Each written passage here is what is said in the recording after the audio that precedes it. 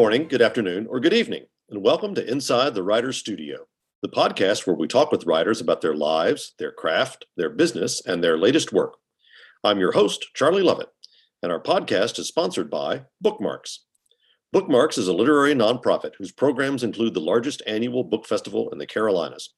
Come visit Bookmarks at our community gathering space and nonprofit independent bookstore in downtown Winston-Salem, North Carolina. Inside the Writer's Studio is also proud to be an affiliate of Libro FM, the audiobook platform that supports your local independent bookstore. Stay tuned at the end of the podcast for more information on Libro FM and a special offer. My guest today is John Connolly, whose new novel, The Land of Lost Things, hits U.S. bookstores on September 19th. I'll be interviewing John on stage at this year's Bookmarks Festival in Winston-Salem on September 23rd. John, welcome to Inside the Writer's Studio. It's a pleasure to be here. Thank you very much. So this novel, novel, don't dial your hair like your actor's studio equivalent. That's right. You're all natural. This novel is a sequel to your 2006 novel, The Book of Lost Things. What made you want to return to that world that you created in that book? I'd never thought I would write a sequel to it, and it's a kind of sequel in that it returns to that universe, I suppose. The first book was very personal to me. My now wife had moved over from South Africa with her two young children. One was about to start secondary school and one was starting primary school. And I suddenly had kids in the house again, and it made me reflect on my own childhood, which was I was an unhappy child in a happy childhood. It's probably the best way of putting it. And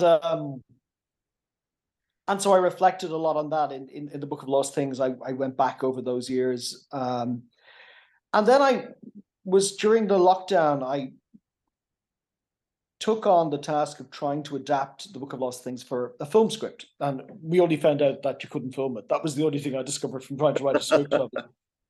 So there wasn't much use. And I suppose I had to take the book apart. And I realized I'd come to a slightly different point in my life, in that I'm at that middle-aged stage where I spend a lot of time in a state of low-level worry, and not necessarily about myself. I have my mother is 90, is still living independently, but has her own mind. And every time she doesn't answer the phone, I have that awful middle-aged fear that something awful has happened. Both my children live away from home. One is in South Africa and one is in Paris. And I realize I have my phone beside my bed when I go to sleep, just in case anything happens. Mm-hmm. And it's a stage we reach where you're the responsible adult. You reach where you're worrying about parents and you're worrying about children. And the next stage in life is just, I hope to have people worrying about you. I'm not sure which would be worse, that they are worrying about you and that they really couldn't care less what happened to you. And there are times when, either as a parent or as a son or daughter, where you'll feel close to breaking, where the burden of worry just gets to you sometimes. And sometimes it can be a little thing that does it. Sometimes it can be a very big thing. I think as a parent, most of us will have had the experience of at some point being outside of the hospital room or an operating theater for one of our children, where just something awful happens. And that's what happens with Ceres in the book, in The Land of Lost Things. She is a single mother. Her daughter is injured in a car accident. And she's at that stage where every day she's making this pilgrimage to her child's hospital bed. And she just begins to fracture under the strain of it. It just becomes debilitating. And she has an awful dark night, which I think people sometimes have, which is that you think if this was a dog, we would have put them out of their misery. We would not let them suffer like this. And she's consumed by guilt. And she retreats into a land, I think, that has a reality, that has an independent reality. It's not just made up. It is a psychological landscape, but it's also a physical one. And it responds to her presence, to her fears, to her concerns, but also to her childhood. She brings with her a lot. I believe that unhappy people tend to be disconnected from their childhood and reluctant to return to their past. And she brings her past into this land with her. And that includes the folklore and folk stories that her father told her as a child. Her father was an amateur folklorist. And all of those things affected. And she begins to come to terms, I think, with her situation and the choices that she has to make. How do you balance when you're writing a book that's in a world, or at least connected to a world that you've written about in a previous book? How do you balance the desires of someone who's read that first book and is coming back for more with the reader who hasn't read the first book and is just encountering the Book of Lost Things on its own? Well, it was easy enough in this case because I think at the end of the Book of Lost Things, pretty much everybody's dead. So, you know, we don't really have to catch up with too many characters. Which is what I say, it is a sequel only in a sense. Yeah. I think we're trying to return to the mood of the book rather than necessarily to replicate, or, you know, a lazy sequel replicates everything that was in the first and just gives you a version of the same thing all over again. It's a little bit harder to recreate a mood, I think. But also I was aware of something that I hadn't really thought of when I wrote the first book. When I wrote the first book, I always thought of it, it's a book for adults. It's a book that, when we reach the end of it, is very much about remembered pain and grief. We realize we're being told this story by an adult reaching the end of his life and reflecting on his childhood. What I hadn't realized, but what I probably should have, was that adolescents, particularly young adults who read it, would read it with much more immediacy, especially if they were going through the loss of a parent or the disintegration of a marriage. For them, it would not be remembered. It would not be, you know, we're not talking about regret, which is a very adult emotion. They were feeling everything immediately. And so it became a book that two different constituencies read in two completely different ways, which was lovely. And so when I came to this book, I was more aware, I think, that two different constituencies might be reading it. And so I was very conscious of not talking down to one and not talking up to the other, that the tone had to suit and match both. So that was the only real challenge. But actually, you know, I'd be lying if I said it was a difficult book to write.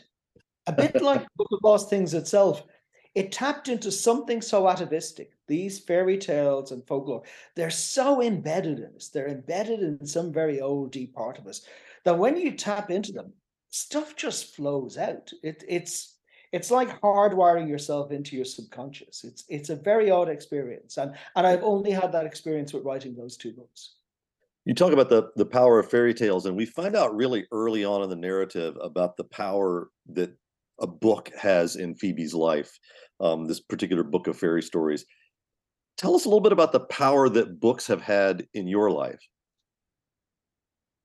Well, I can remember the first book I ever read unaided. It was an Enid Blyton. Enid Blyton was probably much bigger in Ireland and England than she was in the United States. She was a huge, prolific writer. And I can remember shortly after learning to read in elementary school, trying to tackle a book by myself and phonetically reading the words, you know, trying to break down large words into smaller constituent parts. And in Ireland, we don't use the word cupboard, that English word cupboard or closet. Yeah. We call things a press. So I had never seen the word cupboard used, you know? And so for my first, I think, 10 years of my life, I thought it was pronounced cupboard. My mother thought she was with little Lord Fauntleroy, I think. Mummy, is there something in the cupboard I could get for you? And so, but from the moment I began, there are people who, I don't want to sound like one of these awful children who comes out of the womb ballet dancing, you know, I always knew she was going to be a dancer. But there are people who hear music and their instinct is to learn how to play an instrument. It becomes their way of interpreting the world. There are people who look at a painting and want to paint. They pick up Crayolas or they pick up paints and they begin painting. And for me, just as soon as I began reading stories, I wanted to tell stories. I loved doing it. And so I was reading and writing kind of went hand in hand with me right from the beginning. And so, but most of my reading wasn't, you know, now if I'm known for anything, I'm better known as a mystery writer. But most of my reading when I was younger was actually supernatural stories. Old English ghost stories. M.R. James, in particular, for me was a huge influence on me. And I think all of those things have fed into what I write. It's why the Parker books, my mystery novels, they have an element of the supernatural to them, which was always, I think, and is still felt in some constituencies in the mystery community to be drawing outside the lines a little bit, and not in a good way. You know, that actually mystery fiction really views the supernatural as the antithesis of everything that it stands for. But for me, coming out of an Irish Catholic background, fascinated by the supernatural, by folklore, it seemed quite natural to me to blend those two elements together. And it feeds into the Book of Lost Things and the Land of Lost Things too. that fascination with folk stories, with the supernatural, they're all in there. Yeah. And you're right. I love the fact that early on in the book, and you encounter this a carving of a green man. I've always been a big fan of the green man sort of imagery, and you call it a sign of a testament to beliefs older than Christianity. Can you talk a little bit about how the ancient beliefs of Britain shape that folklore and also shape your own writing? Well, like you, I find the Green Man interesting. It's a sign of pragmatism in the early Christian church, I think, where they came along to these communities and said, and talked to them about, God and Christ, and people thought, hey, this guy, he sounds lovely. He sounds like him and his two friends sound absolutely perfect, and we're quite happy to believe in them. And I'm sure the old gods don't exist, but just in case they do exist, maybe we could throw them a bone. And so what's really interesting about the Green Man is if you go and look at old churches, they'll be the Green Man will be in the eaves. Yeah. He will have been carved into the stonework. He'll have been painted by the workers, because even though they accepted Christianity, they weren't entirely sure that there weren't other gods too, and that maybe there was no point in offending people for the sake of offending them. And if God was all powerful, he was going to understand throwing somebody else a bone. I think that was their belief system. And so I find that fascinating, and it's some of that feeds into Ireland too, where we have this fascination with a world that runs parallel to ours, a world that runs under ours. There was a story, one of my favorite stories in an Irish newspaper. Some years ago, we were building a new highway with the European money. God bless the European Union. And a story appeared that the highway had been redirected to avoid a ferry mound. Now, in Ireland, my mother would say, she grew up in Kerry and I spent my summers down there. People were very careful about what they called ferry mounds. Yeah. They were old. They were often old prehistoric constructions that had become overgrown with greenery. But you generally left them alone, and you found cattle didn't graze there. People were quite careful around them. And the head guy in charge of the motorway project was most aggrieved at the suggestion that a multi-billion, euro, pound highway would be redirected about a ferryman. And he said, actually, it was always meant to go around the ferryman, which I thought was just, was quite brilliant. We're not idiots here. We're not going to go looking for trouble. So there is still a consistency, and it's something that is very European. I think, if you go to Iceland, for example, there's just this fascination with trolls and elves, and people kind of accept that perhaps they don't have an objective reality, but they have a reality in the way that people live and approach their lives, and in some ways I think it's wonderful. It's incredibly enriching. Yeah. I always feel a bit sorry for people who don't have religion. I think religion's quite fascinating. I think it's a lovely thing to have in your life. It makes it more interesting, if nothing else. I have a special fondness. I mean, I do this in my own work a lot too, with sort of texts within texts. I include letters and documents and things like that. And you do that in this book. You have stories within the story. Sometimes the story that series is telling, sometimes the story that someone else is telling. Can you talk about the creation of those texts within texts and their relationship to the larger book? A bit like you, I've incorporated them into my crime novels as well. I was a big fan of Dickens. I think Bleak House is probably my favorite novel. But even going back to the Pickwick Papers, the Pickwick Papers uses those texts within text. Somebody tells a story, and somebody else picks up on it, and so you have these layers built into the story. And I distrust. Occasionally, an Irish writer will crop up and announce that he doesn't want to be called a storyteller. It's usually a he, to be perfectly honest. That he's uncomfortable with that, and he's something more than that. And I always think we're creatures of narrative. We're creatures who construct our days around stories. The first thing you say when you meet somebody is, well, "What have you been doing?" Yeah. And we're all instinctively very good at editing. We don't say, "Well, I got up this morning and I boiled an egg and it took 2 minutes," because the guy's got to wander off and they go, we leave out the dull stuff and we accentuate the interesting. It's a very natural way, I think, of dealing with the world.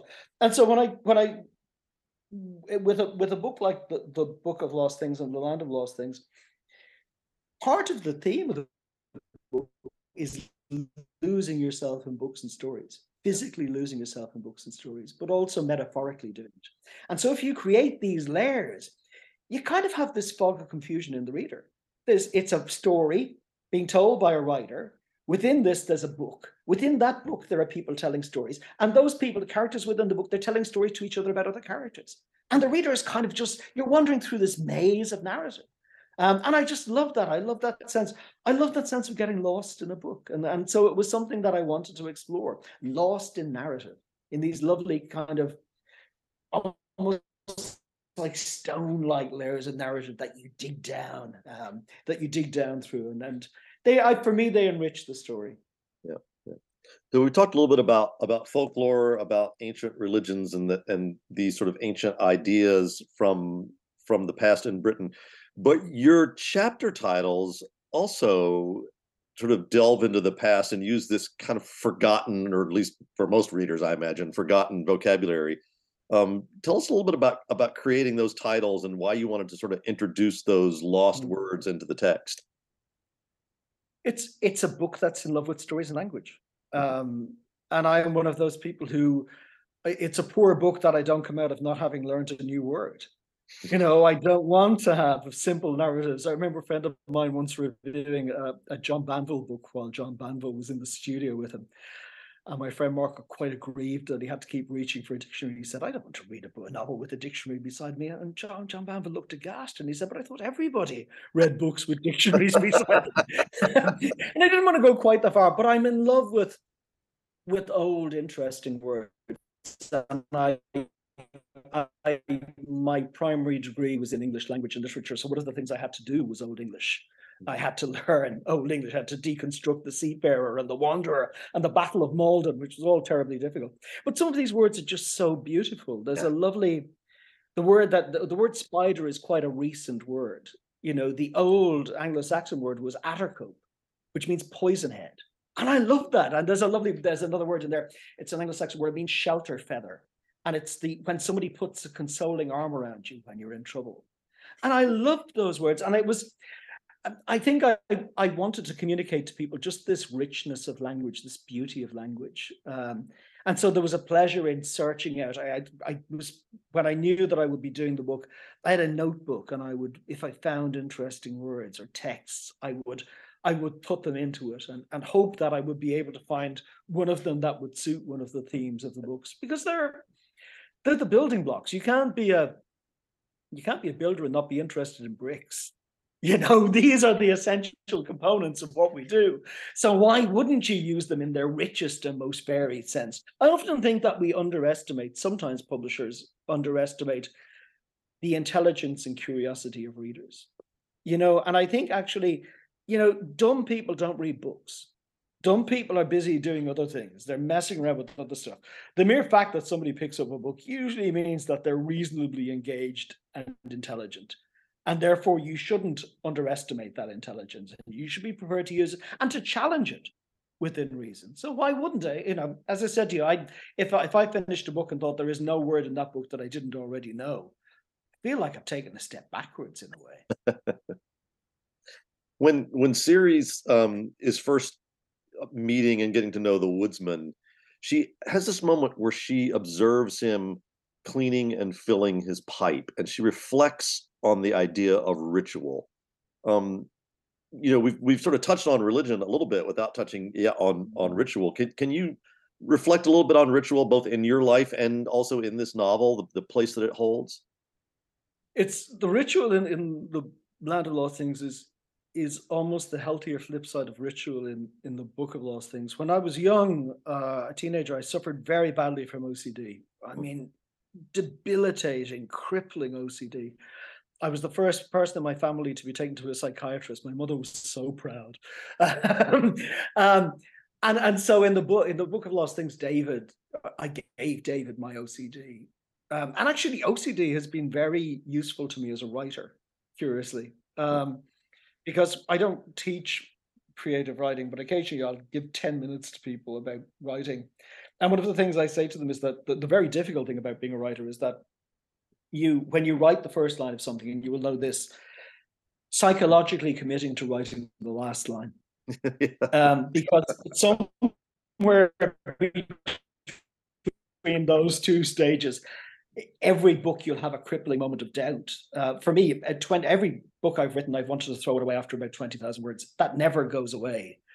And yet at the same time, I have nothing unfinished in a drawer. I've never left a story unfinished. I have no unfinished novels. And part of that is that thing of that I found a way to use what had been very debilitating in adolescence in a kind of positive way as an adult. I got to twist that OCD into something. And yet at the same time, for a lot of us, there is a comfort in routines, in these little things that we do to get us through the day. You don't want to be constantly in a state of uncertainty and newness. There is. I was actually talking recently about nostalgia. I do a radio show in Ireland devoted to music from the 70s and 80s.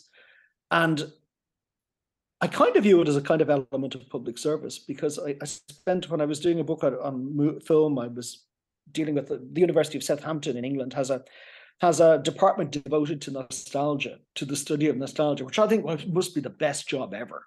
You know, can I have that when I retire, please? You know, can I just watch old movies? And I said, really interesting, you know, that nostalgia, people who are, they say you should take time out maybe 3 times a week for half an hour to listen to an album that you loved during your adolescence or young adulthood, or to watch a TV show that gave you comfort, or to read a book from that time. Because they're like a conduit from the past to the present. They're a conduit from a time of contentment to now. And they're like pitons in the rock face of our experience. And I sometimes think routine and ritual in our life is like that. There are these little things that we can come back to, that we rely on, that we know work for us. And for me, OCD was a very debilitating version of that, because you're trying to give yourself the illusion of control over the world. You know, and I think that's why adolescents in particular tend to suffer from it, because suddenly you realize you have this sense that you're going to be thrust into this very difficult world that you really don't know how to handle. You look at people like, how do your parents pay bills and sort out the electricity and, you know, pay that, and all of these things, and how do you negotiate the complexities of adult relationships, and in a world that really doesn't have any interest in you, you know, that doesn't have any interest in your happiness or unhappiness, that is just going to go along all the way. And so OCD gives you an illusion of control. And I think there is a version of that in ritual as well. There is a sense of comfort and consolation in it. And I think if it gives, whatever gives you comfort and consolation, you know, within reason. I mean, you know, obviously you don't want to be touching farm animals inappropriately, whatever that might be. That's probably not going to be good. But in general, I see nothing wrong with these little routines that we have in life. And it's very hard to find somebody who doesn't have them and doesn't take pleasure in them. Even if it's just me or my wife, you know, she comes down in the morning when there's nobody else up. She has a ritual for making her cup of tea. Sure. You know, and it's part of her day. You know, it's brewing for so long, it's covered, and then she'll open a book and the music will be playing, and the dogs will be around her. And these are the things that give her comfort. This is her way of easing into the day. And you know, it's the very small things that keep us going. Yeah. You know, we're not all going to be lottery winners or buying yachts. It's those little moments that we steal during the day that are ours, that we know are coming up. They're the things that keep us sane. Yeah. We learned a little bit about Siri's father. This really struck me. I think her mother says this: he was a most infuriating man, and I loved him with all my heart. Which I love that contradiction. And then I love this later sentence. You say, "Thus can a man become a liar while holding himself honest." Can you talk a little bit about the role of paradox in this novel? Cool. These are fascinating questions. Well, it's not even, it's so much in the novel as in life. You know, being Irish Catholics, we're very good at holding, you know, completely contradictory things in our head. It's very hard to be a complete rationalist and be a Catholic. You know, you have to hold two conflicting ideas in your head about reality and unreality. And the book is fascinated by the complexity of human beings. I think by human beings with all their nuance and all of their imperfections. You know, my own father, he came from a generation that had all of the optimism knocked out of it. You know, he was born in the late 1920s, and had never known an Ireland that had prosperity. You know, it was a country that had always been poor, that had always had political difficulties, and died before we found wealth at the end of the 1990s, and then had it all spent about a decade later. And, you know, my father, when I said I wanted to be a writer, I remember him saying to me that, you know, people like us don't become writers. We don't become actors. We work for the council. That's what we do. We work for the city. You know, you find a job from which you can't be fired, even if you set the place on fire, you know, you're unionized. So the only thing they can do is put you somewhere where there are no matches. um, um, and yet, you know, for all the obstacles I think my father put in my way when I wanted to do things that didn't conform to his idea of things, I loved him dearly. And one of my deepest regrets is that we never really got to know each other, in that I was just coming out of that stage of, he died when I was in my very early 20s, when whatever animosity there is between you and your father is usually falling by the wayside. You know, that, you know, you're not angry with him anymore. You're starting to understand the way that he deals with the world. And I never really got to say that to him. And I think it's probably why in the books there are so many absent fathers. You know, Phoebe doesn't have a father in the book. He has no interest in her. Siri's father is dead. In the Parker novels, Parker's father is dead before the books begin, and all around him hover these variations on father figures. And actually, in the land of lost things, for Siri's, they're often mother figures. You know, she keeps encountering versions of motherhood. You know, she has her own mother at home, but she feels, I think, in some ways, a failure as a mother. And the book presents her with these versions. It splits people. It takes these complicated beings and finds facets of them and puts them into single individuals. And I found that curious. It's a really interesting question. I could probably write a thesis on it. You write, no book was ever created in isolation, and literature was a long, ongoing conversation between stories. What stories do you see the Land of Lost Things being in conversation with? I mean, we talked about the fairy tales, but are there books that? One of there are odd little things in it. At one point, Sirius looks at the books on her father. She's living in the house that her parents used to occupy, and it's filled with parts of their lives. And on the shelf, she mentions titles of it. So there's Milton Paradise Lost is on the shelf. There's Livy's Histories of Rome. There are art books on the shelf. And actually, all of those books filter into the narrative. Every one of them has a place in the narrative. There is a mine in the book called Pandemonium, which is taken from Paradise Lost. There is one of the artists, if you look up, you know, if you look up this artist on the internet, the first thing you see is a very famous painting of somebody stepping out of a painting, of putting a foot out of a painting. It's a subject coming to life, which becomes part of the narrative. And so the book is constantly doing that without tapping the reader on the shoulder and going, let me tell you, because Sirius doesn't go, oh, is the Pandemonium mine, is that from Paradise Lost? Yeah. There's none of that. It assumes a lot of knowledge on the part of the reader, but if you don't have it, that doesn't matter. There will be things that you pick up later. I mean, I wrote a series of books for kids some years ago about a child called Samuel Johnson, and I named his dog Boswell. Now, no 10 to 12-year-old child is going to know that for most of his life, they realized Samuel Johnson had a bloke following around with a notebook going, oh, Dr. Johnson, that's very interesting. I'll write that down and put it in a book about you later. But I love the idea that maybe in their 20s or something, a kid would go, so that's where that came from. Yeah, it's like a time bomb joke that will go off much later. Yeah. And so the Land of Lost Things is full of those little references that people would, if you're a reader, you'll pick up some of them. You won't pick up all of them, but you don't have to pick up all of them. It doesn't really matter. You know, so it is the Land, as with the Book of Lost Things, it's a product of, it's affected by the books that Phoebe had read and by the books on her father's shelves. And that's true of all of us as readers. One of the themes of both books is the idea that you are shaped by the books that you read, that books are a kind of benign infection.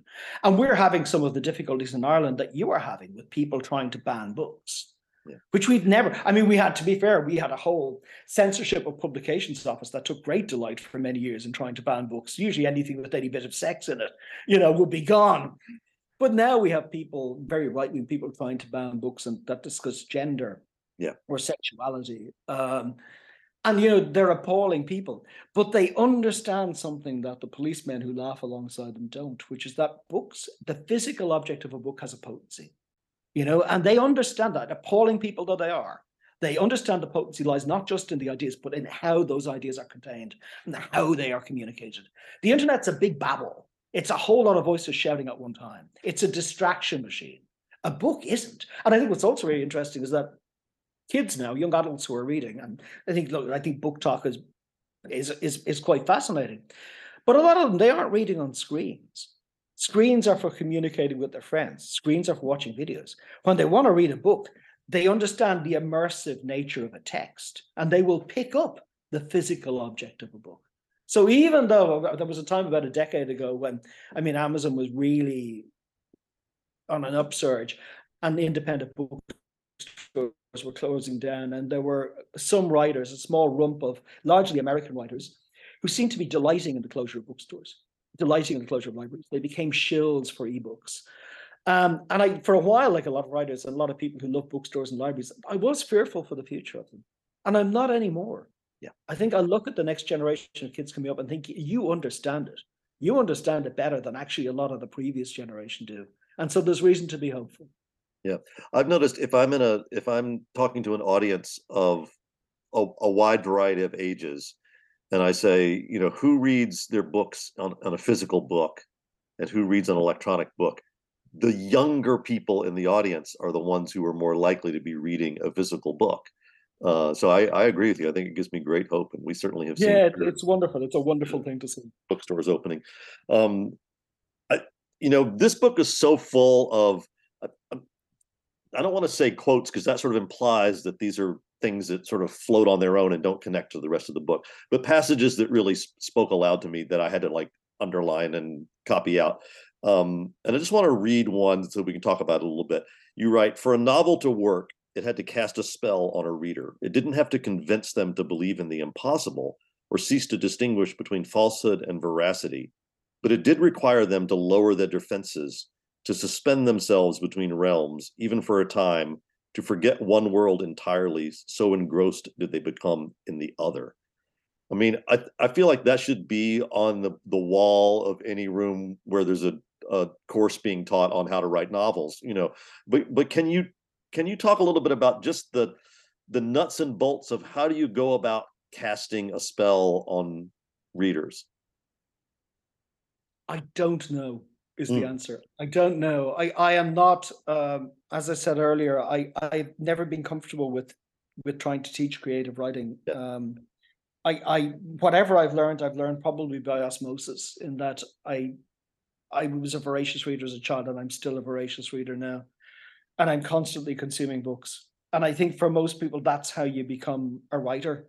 You're a reader first, and you're a reader foremost. And writing is the thing you do when you're not reading. And so you can't. It's a very difficult thing to construct. When I was writing that quote, what I love about fiction is that at its best, it forces you to inhabit another person's consciousness. It forces you to see the world in a completely different way, and you don't have to agree with it, but it should alter your thinking, I think. And there are other things it does. We all have those lovely moments in a piece of fiction where you'll think, I've always thought that, but I thought it was just me, or I could never have phrased it in quite that way. And that's lovely. But that's a kind of confirmation bias in a way. It's much more interesting when a book makes you go, I never thought of that. I've never looked at the world quite that way before. And you become altered by it. And, there are studies suggesting that they're looking at the nature of how does compassion tie in, and empathy tie in with readers of fiction. Does it make people more empathic? Or is it just that people who are more empathic and are more compassionate and are more curious about human beings are more likely to pick up a work of fiction? Yeah. And the truth, like most things, probably lies somewhere in between. Yeah. But I did do an interview recently, and I'm surprised by the word I used was empathy machine. Mm-hmm. I think that's what fiction can be at its best. It can make you understand other human beings differently. It's not just about understanding yourself. It's about understanding yourself in relation to all of these other people. And that's, again, crops up in the book, that, you're not, if you shift the narrative, that's why I love Tom Stoppard's Rosencrantz and Guildenstern Are Dead, which takes two minor characters from Hamlet and actually puts them center stage. Because for Rosencrantz and Guildenstern, they are center stage. Yeah. This isn't the story. You know, this isn't the story of Hamlet. This is the story of Rosencrantz and Guildenstern. And there's just some odd prevaricating prince wandering around in the background who needs to be picked off. And once they can do that, they can get their money and go about doing something very different.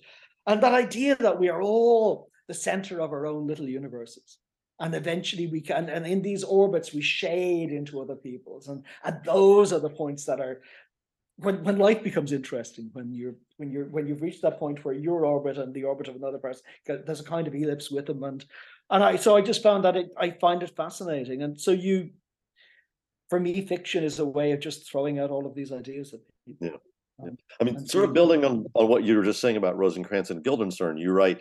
There's something that is important to grasp in order to understand people and their motivations. In stories, as in life, there are no secondary characters. And I mean, that's more or less what you're just saying. But can you talk about how that idea guides you when you're creating a character who's only going to be on stage for a few pages, a few paragraphs, maybe a chapter or two? How does that you give them one moment in the book, you give them a line or a tiny motion, or you have in the Parker novels, Parker might reflect on something about them that suggests, you know, in the inner life, you don't have to give them a backstory that goes on for 4 pages if they're only going to be there for a paragraph, you know. Yeah. But there is enough to suggest each time that these people have a life beyond the pages of the book. They're not just a cipher that you put in there. And so, yeah, the Parker books in particular have been very conscious of doing that, of always suggesting that beyond the pages of the book, these people have a life and an existence and an agency. And this is just their brief movement through a completely different narrative. But I think, yeah, it's a way it's a way to approach writing, I think, to be aware of that, because otherwise you end up kind of doing Dummy's Guide to Writing. You know, he's a secondary character. You know, make sure you give him a nice hat, whatever it might be. I've just been, yeah. But these are all. But then, if you had a different writer here, they will give you a completely different set of answers. You know, all I know is that this is the way I know how to write. And I'm well aware that occasionally I will meet people. You know, there are a couple of. I'm not a planner. Never been able to plan. I can't play chess for exactly the same reason. I'm not very good at thinking that far ahead. And so when I begin a book, I tend to know the opening of it, and I might know 1 or 2 things that are going to happen, but I won't have any conception of characters or even a through line to the story, and I kind of discover them in the process of writing. You know, I figure them out in the way, because, you know, action is what characters do, and you need to get the characters first, and all good fiction starts with character. God, there are some English writers who get really aggrieved when I say that. They seem to take it very personally that I don't plan books. And it's as if I'm going around to the houses, sneaking into them at night and unplanning their books, you know? And then wake up in the morning and it's like somebody has unpicked the threads of a tapestry and left them all over the floor. They get really annoyed with that. So, but for some writers, it's impossible to write unless they have a plan. And for me, I couldn't write if I had a plan. I'd have no interest in writing a book that I knew the beginning, middle, and end of.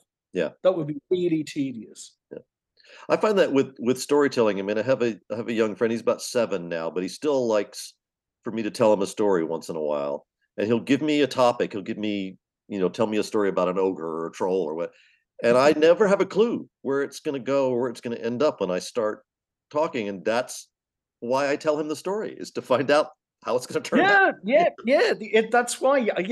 It is. You're almost the first reader of your own narrative. Yeah. When you're a writer, you know, part of it is discovering what's going to happen. That's part of it. I mean, that's what makes it very difficult as well, because you will occasionally hit a brick wall and think, oh, for God's sake, I've no idea. But then, you know, you go for a walk, or you go to see a movie, or you go for dinner with the missus, and you come back or you go to bed. And the next morning when you sit down, it has sorted itself out. The unconscious is a marvelous instrument. You know, you just need to leave it alone at times, and it will sort out a lot of stuff for you, I think. So you've written in several genres. You've written, as you said, you know, sort of crime novels. You've written what I would call fantasy novels. You've written for young readers. But, you know, all of these kind of novels still require an antagonist, right? And can you talk a little bit about creating a great villain, and what you think are the essential aspects of, you know, the bad guy? Oh, It's what I remember watching a sketch show with Mitchell and Webb. They're two Oh, I love them. Yeah. English comedians, and there's a very famous sketch they have.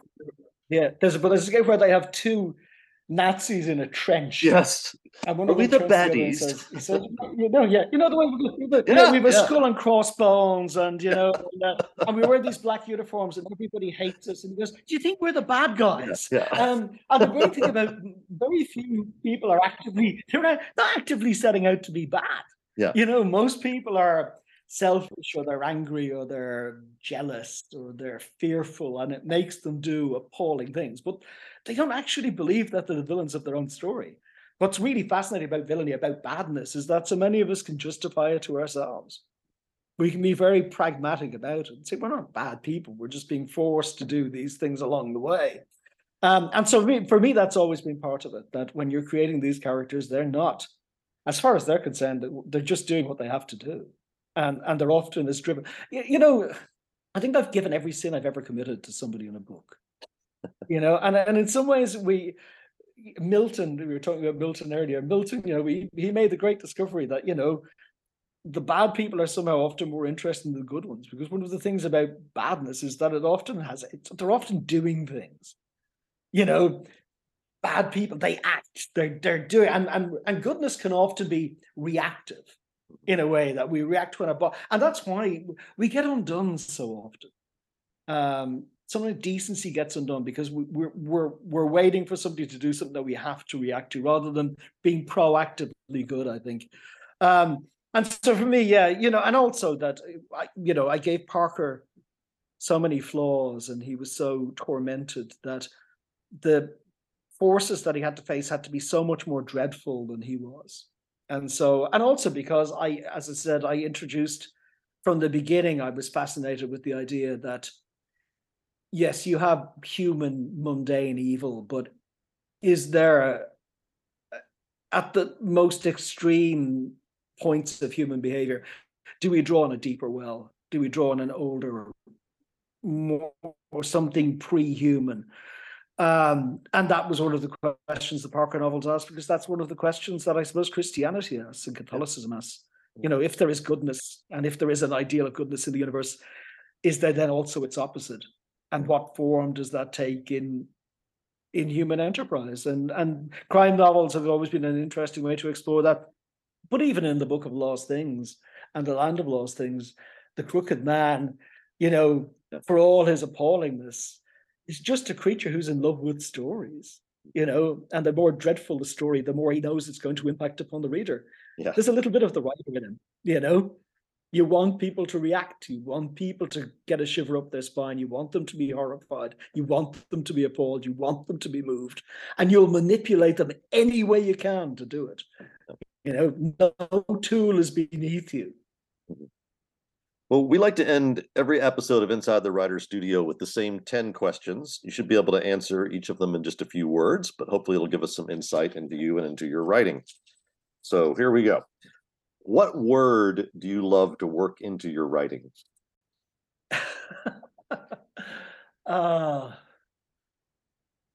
Hope. What word do you hate to encounter in other people's writing? Myriad. Where's your favorite place to write? Probably upstairs in my office at home with my dog sleeping beside me.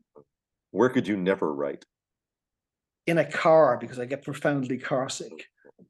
To what rule of grammar do you pay least attention? Splitting infinitives. We sort of touched on this earlier. What was the first book you remember reading? Oh, it was A Secret Seven mystery by What are you reading now? I'm reading The Human Factor by Graham Greene, which I'd never got around to. I quite like spy narratives. Yeah. What book would you like to have written? There isn't any one of them, because it would be worse if I wrote it. The books I love because someone else has written them. Yeah. All the good ones have been taken. Yeah. What sort of book would you like to write, but probably never will? I've long entertained the idea of writing a big historical epic, and I have a title for it and about 2 piles of research books. And I just never, I think I've left it so long that I'm now frightened of it. So a big historical epic. Yeah. And finally, what would you like to hear a reader tell you? I paid cash for this. This has been Inside the Writer's Studio. I'm your host, Charlie Lovett, and my guest today has been John Connolly, whose novel The Land of Lost Things will be available September 19th, wherever books are sold, and who will be joining us on stage at the Bookmarks Festival in Winston-Salem on September 23rd. John, thanks for joining us. Charlie, it's been a real pleasure. Thank you so much. Inside the Writer's Studio is sponsored by Bookmarks, a literary nonprofit that runs the largest annual book festival in the Carolinas and operates a community gathering place and nonprofit independent bookstore in downtown Winston-Salem, North Carolina. To find out more about Bookmarks and all its programs, visit www.bookmarksnc.org. Inside the Writer's Studio is proud to be affiliated with Libro FM. Unlike other audiobook platforms, Libro FM supports your local independent bookstore. Whether you buy a single book or, like me, a monthly subscription, you can link your account to your local store or to Bookmarks to support literary community. For a special 2-for-1 offer, go to Libro.fm and use the discount code WRITERS. If you've enjoyed Inside the Writer's Studio, please consider leaving a rating or review online at Apple Podcasts or wherever you get your podcasts. Inside the Writer's Studio posts new episodes on the 1st and 15th of every month. On our next episode, I'll be talking with another one of this year's Bookmarks Festival authors, Megan Miranda, about her novel, The Only Survivors. Until then, thanks for listening, and may you read with wonder and write with passion.